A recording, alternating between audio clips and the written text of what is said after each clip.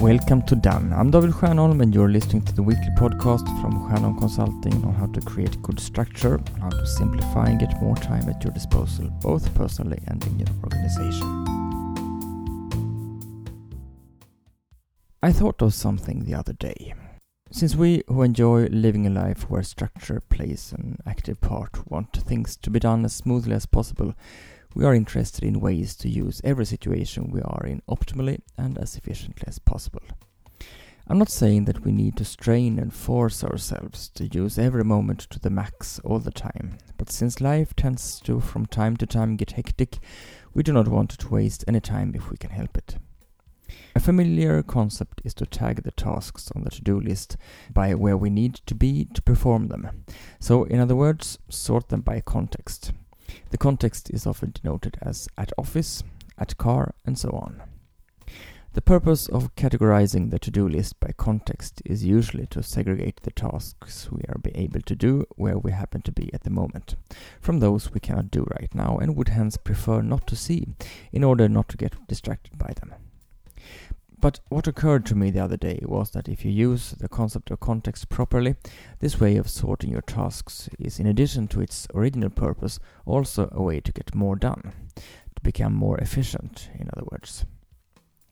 You see, the context doesn't only answer the question, what can I do where I am at the moment, but also, what should I try to get done as well while I'm here before I leave? Try doing this. Let's say you are at your office and in front of the computer with your cell phone next to you. Then you will be able to choose tasks from the to-do list, from the context at office, at computer, and at phone. If you disregard all other possible ways of prioritizing, primarily choose to do the at office tasks, since the office is the most scarce resource out of the three. Assuming you own and use a laptop, you will be able to do the at-computer tasks elsewhere from where you are at this very moment. And your phone is probably equally portable, so the phone calls you need to make will also be possible to call when you're not at the office. Only the at-office tasks are the tasks you need to be where you are right now in order to do. So, if you have several possible to-do tasks you could choose to do next, choose the ones which require your present context to be completed.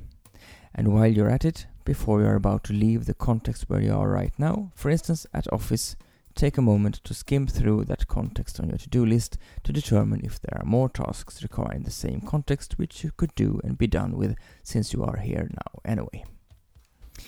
If you make sure to pose both the question, what can I do where I am, as well as, and what should I also do while I am here, you will use the situation and you being in it, optimally.